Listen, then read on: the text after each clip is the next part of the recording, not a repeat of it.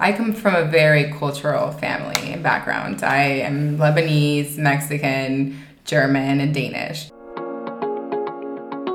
Understand we've all felt stuck at one point or another, even the most successful people among us, because it's a rite of passage, a trial, to see if you have what it takes to be independent.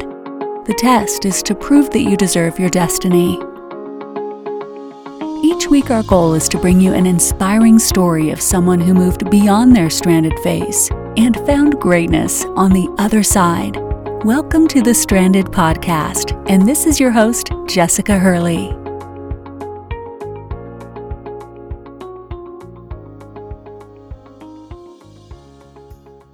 Welcome to the Stranded Phase podcast. This is your host, Jessica Hurley. Today we are live again. These interviews are my absolute favorite in person, and I am sitting across from a powerhouse, y'all. I cannot believe that I keep meeting these amazing women and they keep getting younger and younger. I am sitting across from Ingrid Harb, the founder of Women Ambassadors Forum, an amazing conference with how many countries? Over 60. We've received applications from over 85. 85 plus countries, women from all over, and you are servicing women with vulnerability and breaking down their insecurities and getting past what we call the stranded phase and really finding themselves and getting into where they want to be. And I was blown away with your recent conference held here in Tampa, and you are just doing some amazing work here. So I had to know. Oh, and by the way, this beautiful girl is 24 years old. So I had to have you. So thank you so much for joining us on the podcast.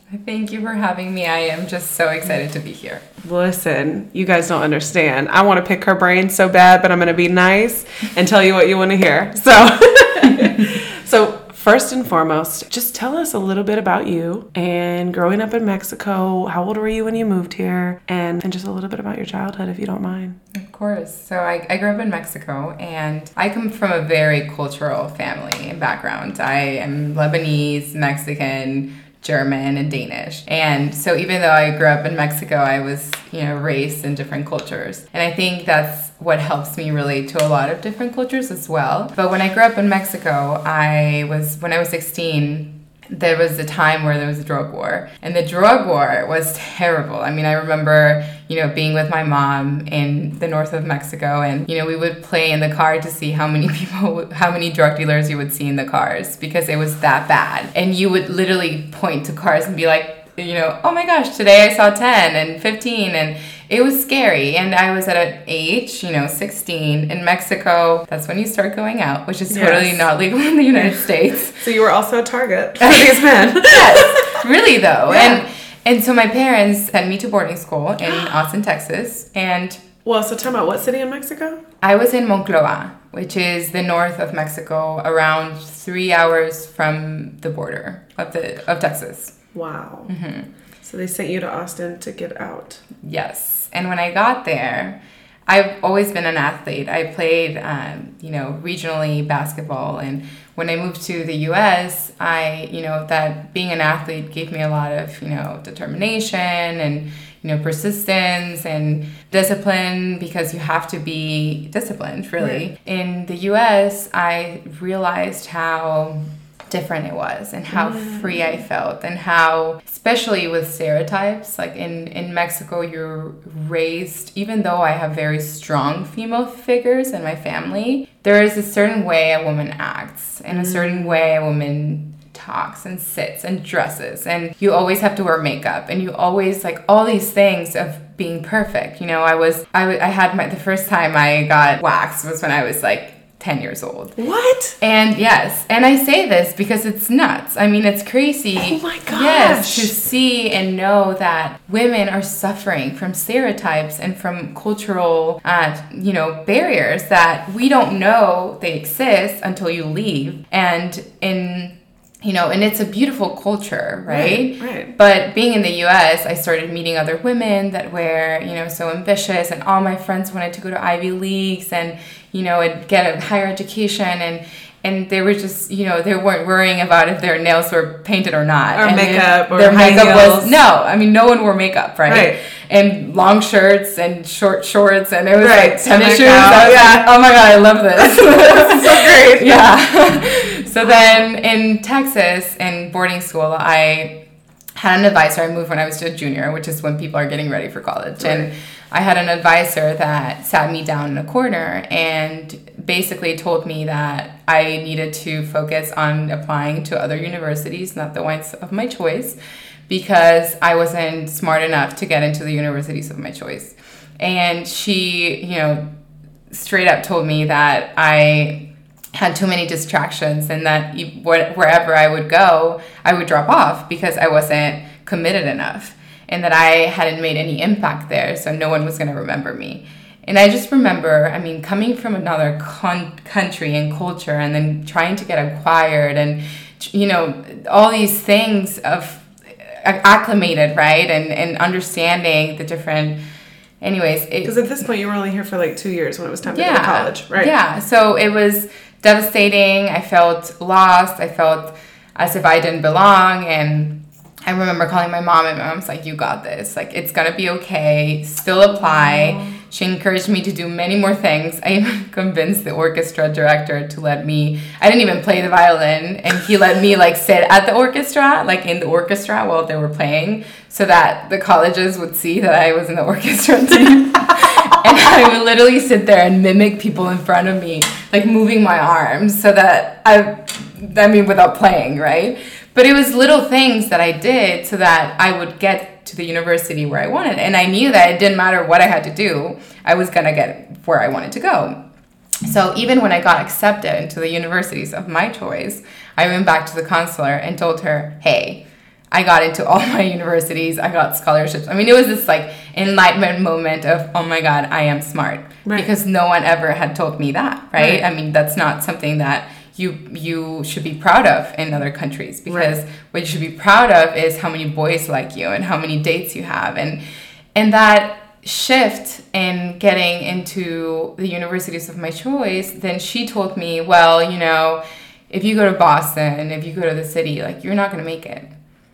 And, thankfully, I just think about how many people in the world are stopped by that, right? Mm. They're stopped by a counselor, an advisor, or any sort of figure that tells them that they're not capable of doing it.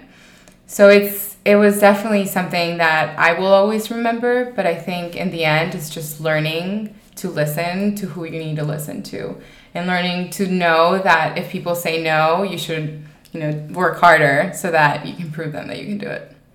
So at the ripe age of 18, you're already learning how to tune out others' opinion. Mm-hmm. Because for women, I would definitely say myself, I remember that people that were higher level, maybe a counselor or a teacher or someone that I looked at as a authoritative figure, it was more than an opinion. They were right to me. I was like, oh, well, if they say it and they're experienced, they're right. And so I was always taking that at face value. And you already knew at 18 to drown this out, and no matter what I want, I'm going to get. And also in the US, I feel like when women are like that, we're considered like bitchy and snobby and like, will you just relax? Like, just take what you can get. You don't need to be like this super ambitious, have to have everything you want type of woman. Yeah. That's so crazy. Yeah. And growing up, this is a story that I always share because I think it really impacted the way, it led me into I was going to say, what made you so conference. Like... my mom, we would always do community service. And since we were little, we would go to, urban cities and donate, clothes, toys, anything. This is something I did since I was very little. Mm-hmm. And for us, giving was a way of living, not a choice. And one time I was at oh God, I get so much. But I think, so it was this shelter, right? Children's shelter. And I remember I was 11 years old, mm-hmm. and you were 11. Yeah, and this girl, she, I was like super close to her. Like, every time I would go play with her, we played Barbies or I'd bring toys. And I remember one time she was like in this sort of urgency to tell me something, and I was like, what's wrong? And we go into this room, and she told me that she'd been raped, and that she got her period, and I didn't know what rape was. Oh my God. And for me, that moment, I hugged her, and I knew that's all I could do, right? It's like that hug that felt as if I could just help her, right? And since then, I think for me, and a lot of the things that I do is just show women that even though I haven't been where they've, what they've gone through, is that I feel, and I can help however I can, right? And that they should feel like there are other people that can hold them back. So, but listen, this is where this gets so powerful. Oh, girl. So I just heard this the other day, that there was like this big study done, and I never mentioned numbers because I'll screw it up. But the study said that this guy said that he always trains CEOs, and every room full of CEOs, he always asks like, who was the valedictorian? And it's always like 2 people in the room of like hundreds. And he said what the study shows is it's never the people with the highest IQ. The people that are leaders and CEOs and that are changing the world are those with compassion and have the ability, like the EQ, the emotional intelligence, that have empathy, that are empathetic, that have the ability to not only sympathize but empathize with others. Yeah. Because it's one thing for us to have a why. Have you ever heard that? Like, you don't have a real why until you have kids or until you like something has happened to someone close to you. But when you're empathetic, you operate from the soul of other people that cannot do what you do. So that you're like, I'm doing it for this person. I'm doing it for that girl. I'm doing this for all the women out there that I know that are suffering, and I can feel it. I feel what you feel. Even though I don't have the same suffering story that you have, I'm doing this for you because I don't ever want to see women go through this. I don't want you to feel like you're alone. I want us to all to come together in one place. Yeah. That's what's going to make you one of the greatest leaders. Thank you. And that's what happened, though. It's having empathy, right? And I learned it at a very young age. Very. So when I went to college, I was just, lucky and excited, and I had a great group of friends that supported me, and I was an athlete there too. I was a cross country athlete, and for me, when I was a junior in college, I started digging in because I wanted to do human communications and I wanted to be a broadcaster, and my dad was like, no, you got to do business, you have to learn how to do a business. And I was like, but I love this other thing, right? But anyways, he was paying for it, so I had to.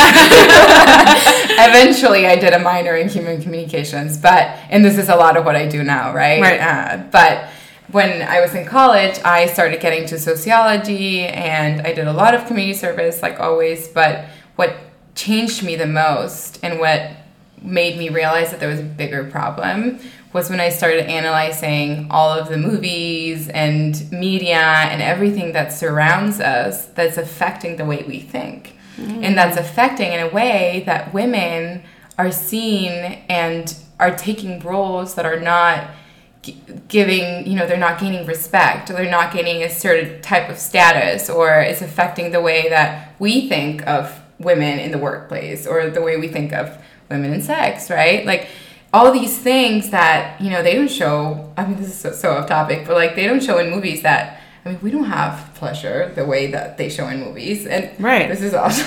No, but this is so enlightening to me because crazy. I always wonder. And so I read Sheryl Sandberg and Lean In. And it was that whole era when it was just starting, women were speaking up, and, I read a couple of books of women in history, and I just was shocked that I was never taught to learn about these wonderful and amazing women from history. And we don't learn that. So for me, growing up with this Disney mentality and this princess mentality, it was sort of this like, there are more women graduating from college, but there's less in the workplace, and they're dropping off. And what are those things that are making women leave the workplace? And I started digging more into it. And after reading Lean In, I said, wow, it's amazing that women can lean in or learn how to lean in. But if you don't, what about all the women that are not in the corporate world? What about all the women that can't get there, that cannot lean in because they have their culture that's stopping them from doing it? And that same year, I went to a conference in Mexico that it was a Harvard and MIT conference. And I ran across this guy named Josh Danish-Borouge. And he was a consultant, a leadership consultant. And at the time, it's sort of like I had this light bulb, right? I was like, wow, I can replicate this conference. It was a 4-day conference, but do it just for women. And it would be a great, experience and great way for me to recruit women and get to meet other women and learn their stories and learn how we together can continue to grow. So I came back to the U.S. and I put myself a 5-month deadline. And true entrepreneurship. Give it a deadline. I gave it a deadline, but I clearly did not know. I mean, I never fundraised, never. I didn't know that, so many things that, you have to do when you organize conferences. Yeah. So I knew that Josh could be the main consultant, but then, we got around 10, speakers, one of them being the former ex-First Lady of Mexico. And it was crazy to see that, this group of friends of mine of a club that I've created in campus then was engaging in something larger that students could ever do. Mm-hmm. So our first conference, we recruited, we had 2 countries, Mexico and the U.S. And honestly, the first one, it's like, I'm Mexican, so it was easier for me to just call my friends and everyone that they knew. But there was one story in particular about this girl. And, the first time that you do something, you may not know that there's an impact or there may be like a ripple effect. And especially with conferences, you don't see the outcome right away until months later or years later. So we had this girl from Sonora, and she had, we were in the conference and it was the last day, and she had sold sandwiches to come to the conference. And I remember sitting, and someone from my team came up to me and was like, oh my gosh, did you see this? And the moment I saw that post, I went and hugged her and I said, thank you, because thanks to you, I know that this is worth fighting for. And for me, it was just so insane to see how badly women wanted and needed this community, and how bad women are like afraid to, fight against all these things that are holding them back. And, after that post, and now seeing, Graciela as a girl from Sonora, she's like in Washington, D.C., and she's rocking it, and, all these stories. And so from the first conference to now, fast forward the second year, we got 45 countries that applied. The third year, we got 85. And then it's just every year we've been able to do, a length of 5-day conference. We help women from getting their visas to attending the conference. And the women that attend are truly changing the world. I mean, they have initiatives that are helping, over 6,000 women, 10,000. I have a girl from Uganda that sent over 15,000 girls to school. And it's just like, these women are in their early 20s, they're in their 30s, and they are, we have women that share how, people literally will block them from going to work. Like they'll physically block them, like they can't drive to work. And we have women that they put them to sleep with animals because they're not pure and they're having their periods. And it's like, what? Yeah, it's crazy. I started becoming even more aware and empathetic, and it's something I really, me and the girls that work with me, we can't stop it because it's you see these women, and we had a girl from Pakistan that was stabbed 15 times in a knife by a man on her way to work because she was working in politics, and the guy didn't think that she should be working in politics. And she wrote to me and was like, Ingrid, I need to get an education. I need to get out of Pakistan. I need to do this. And it's like, as much as you want to help, my only, how I help is through this platform. It's helping them connect with other women and sort of sharing their, voice and restoring. I mean, that's in a nutshell what we do. We restore. So oh my gosh, I have so many questions. So tell me, I know you've mentioned it over and over, but tell me the true mission behind the Women Ambassadors Forum. What is your direct mission? Handwritten, what's the purpose? to have a community of leaders from across the globe. But I think more of it. There's a lot of, I mean, God, I know I should have typical business plan. No, I'm kind of glad that you don't. No. I kind of like this. It changes. So every time, I think in the end is to really, have a platform for women to collectively disrupt, to support each other, to restore each other, to live it, to be part of this movement that helps you be without telling you who to be, right? So the whole idea is like destroy and disrupt. Yeah. Or disrupt and restore. Yes. So disrupt and just restore. And it's so every year that we host an annual conference, and then we just started doing one-day conferences that are very similar to like a Tony Robbins conference, where you're totally going to be doing activities and out-of-body experiences where you get to dance and you get to like engage with, get to really meet women at a different level that you would in other conferences, right? Because other conferences oversee that one part of their story and what they're going through, because we're all going through a lot, right? Right. But that's where we stop and we say, if you share, you're going to know that you're not the only one. Right. So every year we have a different theme. And our theme, our first theme was leaders, women in leadership, and then leaders for change. And then we had a ripple effect because we realized that we were creating ripples. I mean, there were companies coming out of the conference. There's been over 10 companies that have been created. Shut up. Yeah. And that's so cool. Yeah. And then the fourth conference, we did collective disruption because we realized that women were coming together and women were sharing and were connecting and were empowering each other from different countries. And then this year we're doing, we did Her Time Is Now because it's really Her Time Is Now. Yeah. All the time, yes. right? Yes. But this year and last year has really been just with Michelle Obama and all of these women coming forward and Hillary being the first female that ran for president, despite whatever you hear in the media.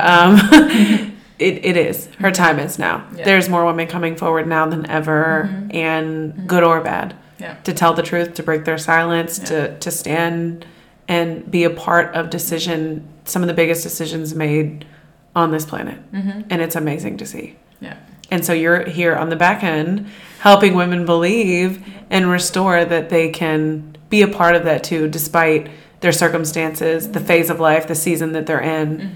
That's amazing. It's amazing. The Her Time Is Now. I was like, oh, yes. So cool. So for the event planners that are listening to this, because you said one thing and you totally breezed over it. And I was like, oh, hold on. Your first conference, you said it was just 2 countries. It was like it was you or Mexico and US. Yeah. And then you were like, the second conference, there were 45 countries. Yeah. I was like, whoa. What was the difference between the first? Because we had evidence. Boom. Because most people do. First of all, you lose money every time you do it. Your first conference. So I've never lost money. What? Yeah. And I've never invested my own money in it. What? Yeah. I've invested probably $1,000 in my business. Are you serious? Everything's from sponsors. Everything's from, So are you like the sponsor guru on the side? Like, I learned that you have to be extremely persistent when it comes to sponsors. Yes. And when it comes to other companies joining your mission. And you have to be extremely transparent. I didn't, till the day, it's like every conference that we would do in colleges, there was an account at the university. So it was very transparent. Companies knew where the money was going. They got full exposure. We had a package design, with specific details of what they needed to know. What you need to know is that at the end of the day is companies and whoever you work with is looking for what is best for them. So you have to design something that's going to benefit them. And where they're going to say, oh, this aligns with our mission. This aligns with our goals. This aligns where we want to get to. So do you do a lot of work identifying the companies that you align yourself with that align with your mission? And many people will sacrifice their mission or their goals or their, to adapt and try to fit into other companies' mission. And that's where you lose yourself and you lose your business and you lose because you're trying to.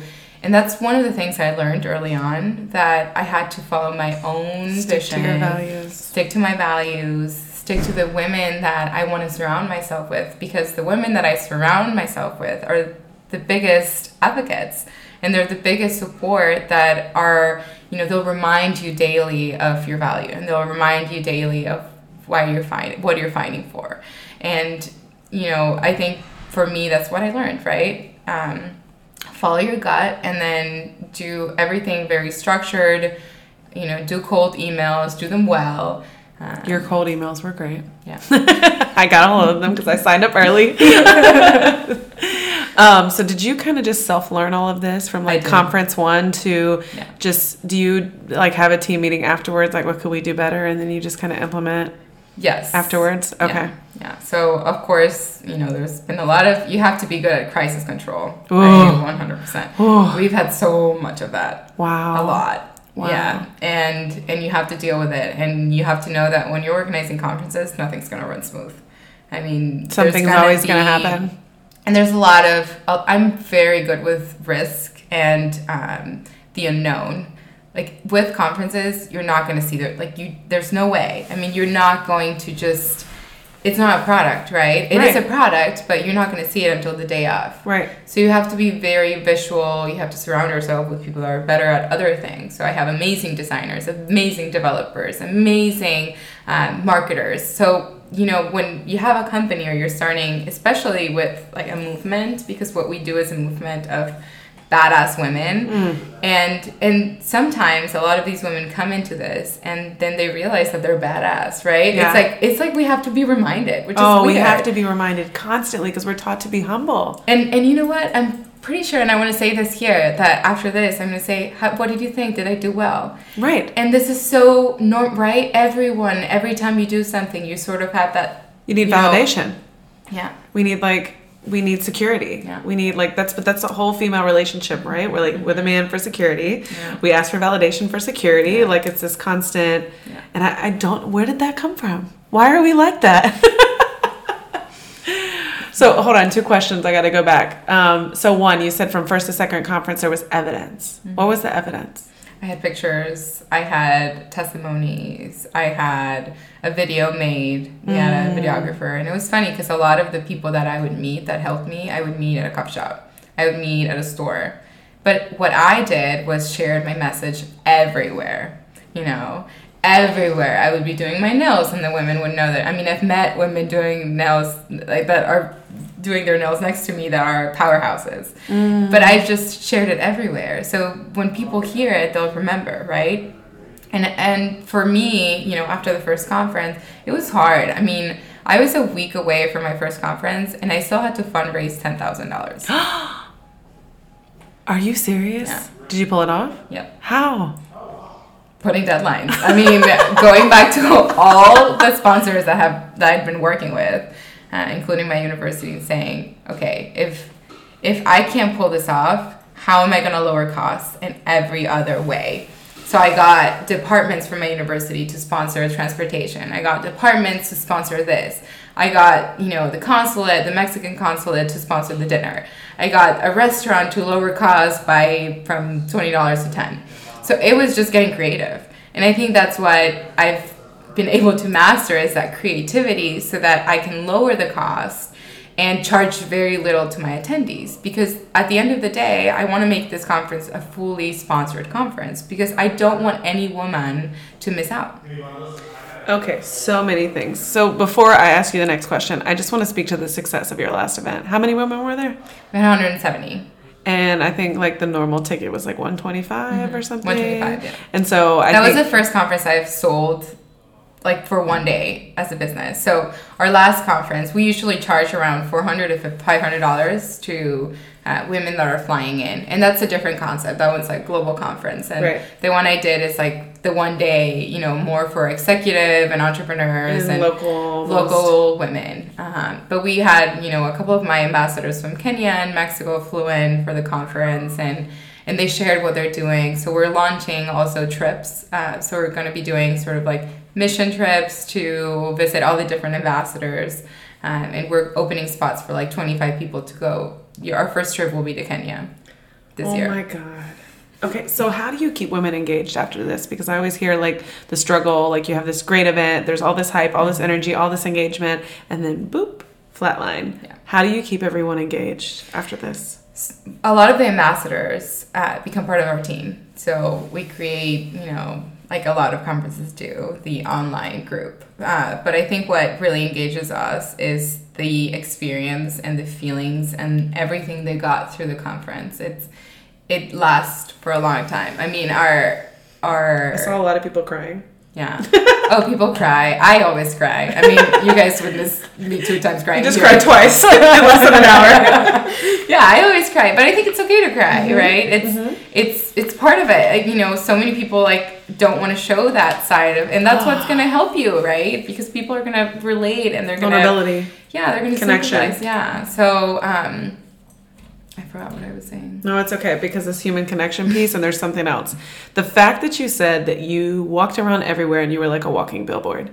So you talked to people getting your nails done, and immediately in my mind, I just have to be open about this. I was like, how come I've never done that about the stuff that I do? But I instantly think of myself sitting next to someone, and I'm like, humble yourself. This lady doesn't want to hear about your idea. Like, this lady doesn't want to hear. It doesn't matter. It doesn't matter if they don't want to listen. They will listen. That's so... Because you will tell it. And they have no choice but to listen to it. But how does that benefit you? And why... I know I'm not the only one. Why do we feel like... Why do we have this mindset where we can't share, we have to be humble, we have to be quiet, we don't want to show off? It's stereotypes. Because men show off. Yeah, they show time. off. And that's why they move up. That's why they get a better salary. Oh! Everything. I mean, I negotiated my first salary when I was 16. And that was my first internship in a law firm. And when I joined the law firm, I had a Russian friend. And of course, she was like, no, you got to do it. I mean, you got to negotiate a salary. So I negotiated from not getting anything for that internship to $12 an hour. And at that moment, it seemed pretty high, right? I mean, I was not going to get anything. And from there on, I think we as women need to talk about our salaries. Like, we need to talk about them, because it's not okay. You won't know if there are other opportunities, or if your salary, or if you're being undervalued, if you don't talk about it. I can tell you easily, working alongside business owners, that they're always going to lowball you if they're given the opportunity. And you're a target if you're a woman. Again, I listened to a TEDx recently where this woman said that, like, I don't want to script the numbers, but she said it was like a study done that 54% of men will negotiate their salary and 7% of women will negotiate their salary. But then I thought about myself, and I was like, I've never been sitting in a room signing a contract or signing an offer letter thinking or even considering about negotiating my salary, because in my mind I'm like, well, just thank God that these people gave me this job. You know what I mean? Yeah. Why? And when you use the word negotiate, I think people mean, I envision myself sitting across the table going, well, no, I won't take this. And then fearing the response, well, we can find someone else. So what doesn't happen. I mean, it can, right? It just depends. But I think if you have, companies expect you to negotiate. Right. That's a given. Right. I mean, they will give you an offer and tell you, 50, 60, whatever. If you don't negotiate, you're not going to know. I mean, the worst case they can say is, we can't do that. And then you say, oh, okay, that's fine. I'll lower $2,000 or $1,000 or $500. So what I even do with negotiating salaries plus sponsorship, I usually send my sponsorship levels to a man before I send them out, because I need to know that what I'm asking for from a man perspective, if it's lower or higher, because they're usually better at asking for more, and we're not. And the thing, and, maybe it's through history, or I don't know why, that, even me growing up, I mean, 2 years ago, I was told by, family members, like, you shouldn't say you're smart. You shouldn't talk about yourself. Don't brag. Don't say this. If I weren't to brag, people would not know about my mission, and people would not know about what I do. And I think that's so powerful. It doesn't matter if you were able to put, do your nails well, or start this cool club. I mean, it really doesn't matter what you do. If you don't talk about it, other people are not going to join you.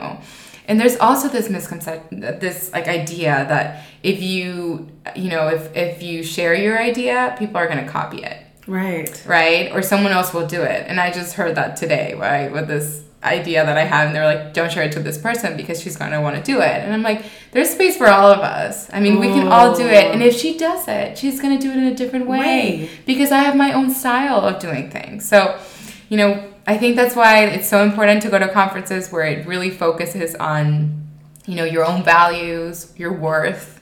Because once you know your worth, there's nothing that's going to stop you. Nothing. That's such a scarcity mindset, what you just mentioned. But I keep telling people, like, that takes work. I would say 90% of people deal with that. Like, it's like you have this scarcity mindset where you feel like you don't want someone to take from you. You don't want someone to copy you. You don't want to put your ideas out there in the world. But it's like, really open your eyes and look at what's going on. Do you hear pastors saying, like, I'm not going to plant a church because there's 500 churches here already. I don't want to be 501. Like, no one's going to come to my church. No, you have a different mission, a different message, and a different way that you're going to attach yourself to people, that they're going to feel like they're in the right place. There's millions of podcasts out there. I'm not complaining. You know what I mean? Like, walk down the bread aisle. Nobody's like, we should not create another brand. There's already too many brands of bread. Like, this is everywhere. Nobody's sitting in a nursing classroom like, well, there's 40 other women in my class. I should probably quit now. Like, no. Yeah, if people do need to know. I mean, you're going to have to put a lot of work. Yes. And there's, endless hours, weekends, nights that you have to work. And what is the most stressful, which I'm sure a lot of women can relate, is that things don't happen overnight. And we're in this world and, with social media, and you see that all the time. You see results. You see women getting advertisements, paid for advertisements. You get all of these things that are constantly bombarding you. But, you need to stop comparing. And something that I tell myself always is, like, work through the noise. If you can work through the noise, then one day you'll be able to look back. And I also always think about it.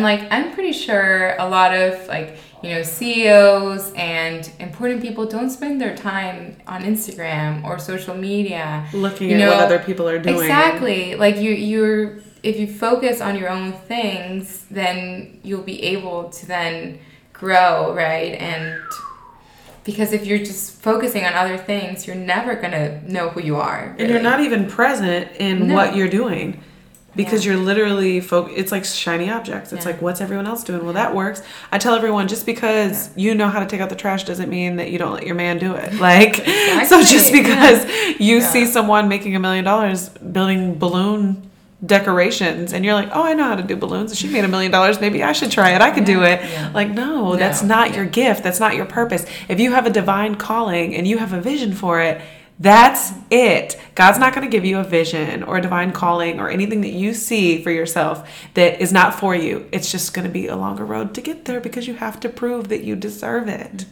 And how long have you been doing this? For over 5 years. And I can tell by the way you're talking that you're nowhere near satisfied. No, this is just starting. Yeah, this is like scratch of the surface. So 5 more years from now, like you'll still be getting where you want to be. And I know end goals are fleeting, but what's the goal for the Women Ambassadors Forum? Like, my goal is to grow this conference to be first worldly recognized and to have cities send, leaders from, local leaders to the conference, and also to just know that we're changing lives. Like, that's ultimately, it doesn't matter the scale, it doesn't matter, how many sponsors or how much money or how many people. At the end of the day is that satisfaction of you change someone's life that matters.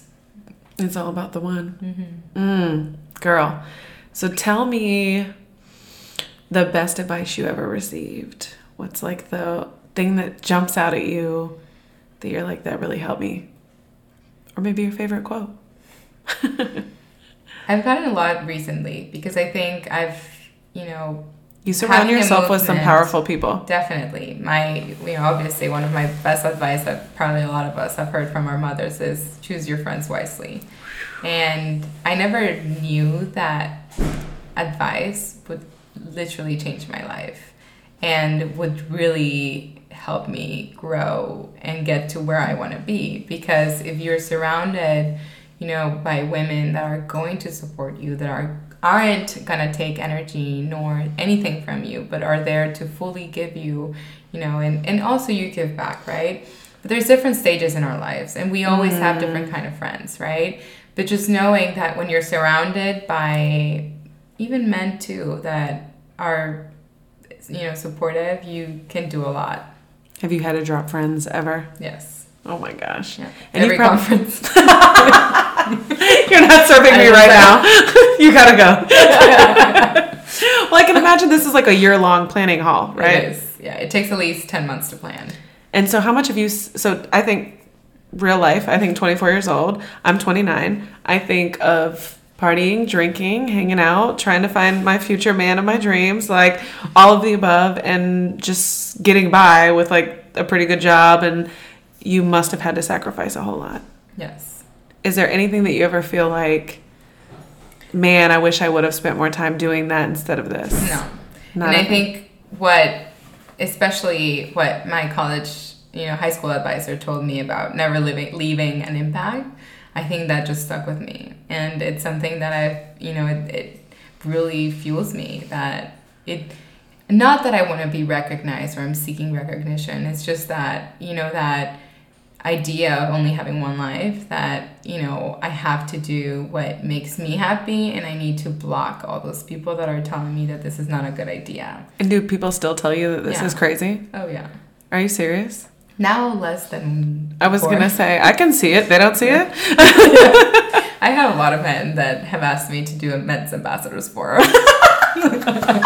I'm like, that's every conference. Are you all? You go every conference is men and 5 women. Yeah. That's your conference. Oh my gosh. So what do you, I'm trying to think of how to ask this. So not the why, but what keeps you going in the midst of all the chaos? Like, I can just imagine in conference planning, like all these crazy things happening, and you're like, this is it. This is the last one I'm doing. I'm not doing this again. I say that every time. Yeah. Oh, yeah. But what keeps you going? Like the day of festivities, the women with the testimonials, like what are you just like, this is for me. This is my gift. I always say this after the conference, which is so cliche, but I can always say I can die happy after every conference that I do. Aww. Yeah. So it's that emotion and that feeling and that seeing how women are getting, are there and are finding their purpose and, are in some way or form changing their life.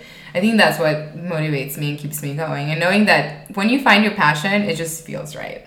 It feels right. Everything starts falling into place. I mean, oh my God. Everything aligns. It's like flow. Everything. It really does. And I hadn't manifested this fully until a few months ago. And that's when so many things are falling into place.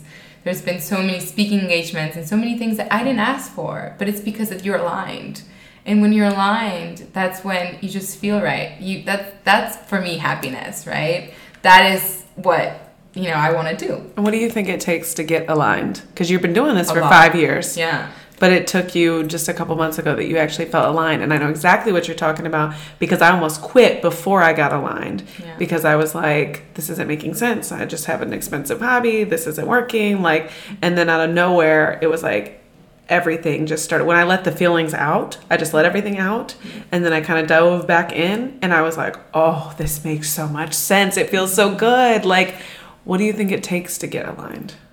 For me personally, I think the moment where I made my movement a business, like legally, and I started doing things on my own without having to rely on universities and on external people to shape and tell me the way that things should be run, that's when it all made sense. Because every time I organize a conference, I'm dead scared.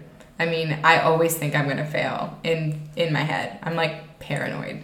And it's taken me 4 conferences to feel confident.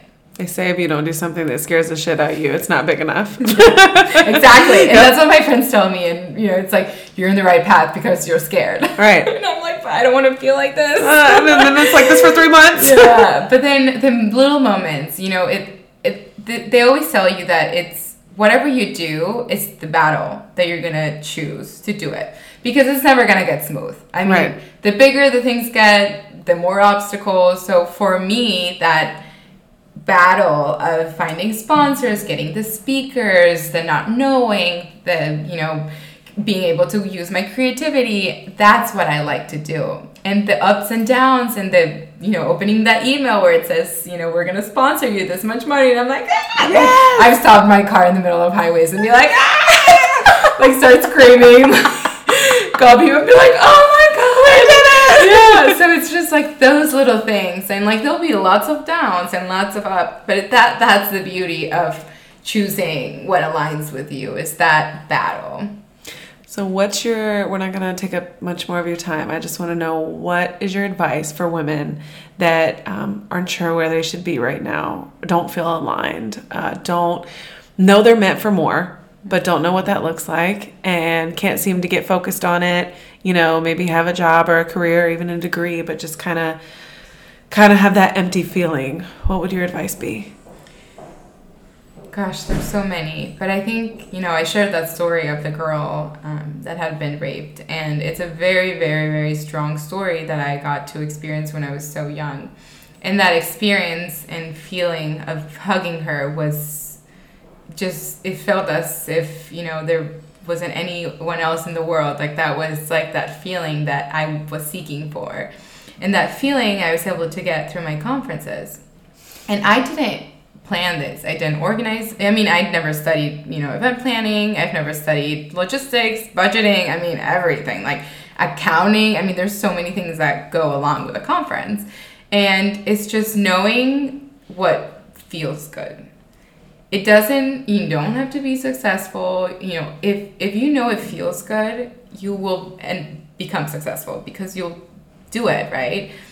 And not even what feels good in the actual feeling sense, right? Because a lot of people think that what feels good, that's what you should do, and then they end up doing bad things, right? Exactly. But it's what fills your heart, right? Yes. What keeps you going. So it could be, mentoring a kid. It could be, helping your family, anything. I mean, that's true, happiness, and that's what we came to do in this world. It's finding things because then if you think about it, I mean, do you want to create a company where you're going to be sitting at a desk working, God knows how many hours and not seeing the sunlight? Some people will like that, but it just depends, right? So what I would say is be careful with who you choose to listen to, because that can really change the path that you're embarking in.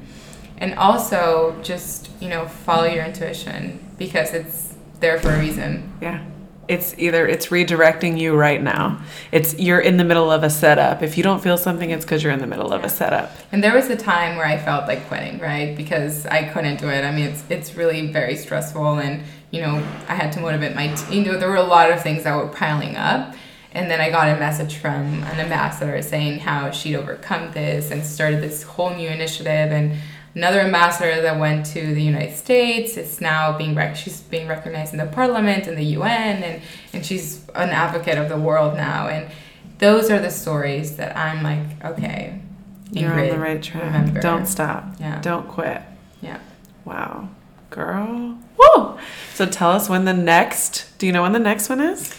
Yeah, so it's March of next year. Okay. That will be our global conference, but women can also apply locally to attend. There will also be other opportunities for you to go. It could be a dinner or, one day. We're hoping to have around 300 women 300 to 500 women from all over the world. And then we're also doing more local events throughout the year. So stay tuned. And then we have a trip planned to Kenya in September of this year. Wow. And that one will be, amazing. Our ambassador there works and so many wonderful and beautiful initiatives that are changing her community for women especially. Oh my gosh, you are taking names, girl. You are not playing, and you're really 24 years old, changing the world. Thank you. And giving women life. You're like the lifeblood to what women need to hear. So congratulations on all your hard work.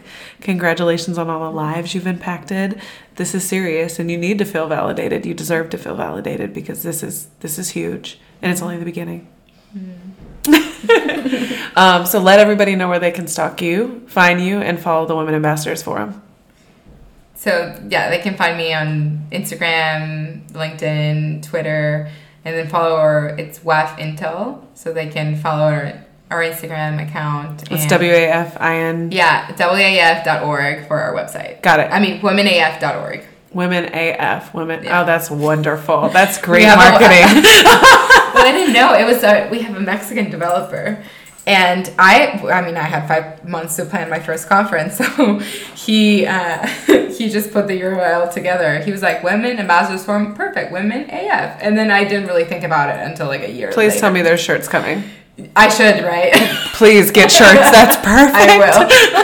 That is amazing. Yeah, trademark that. Okay, so womenaf.org. On Instagram, you're WAFINTL, you said? Mm-hmm. Okay, and then your Instagram? Where can people stalk you? Ingrid05. Perfect. All right. That's when I joined social media in 2005. That's when I became social. 5. Well, thank you so much for sharing your story, being honest, vulnerable with us, and telling us all about your life-changing movement. And Her Time Is Now, and we're thankful to be a part of it. And thank you for joining us. Thanks again for joining us on another episode of the Stranded Podcast. If you felt inspired or moved today, make sure to leave a review on iTunes. You can learn more about us and our guests at thestrandedphase.com. And don't forget that your stranded phase is a rite of passage on your journey to greatness.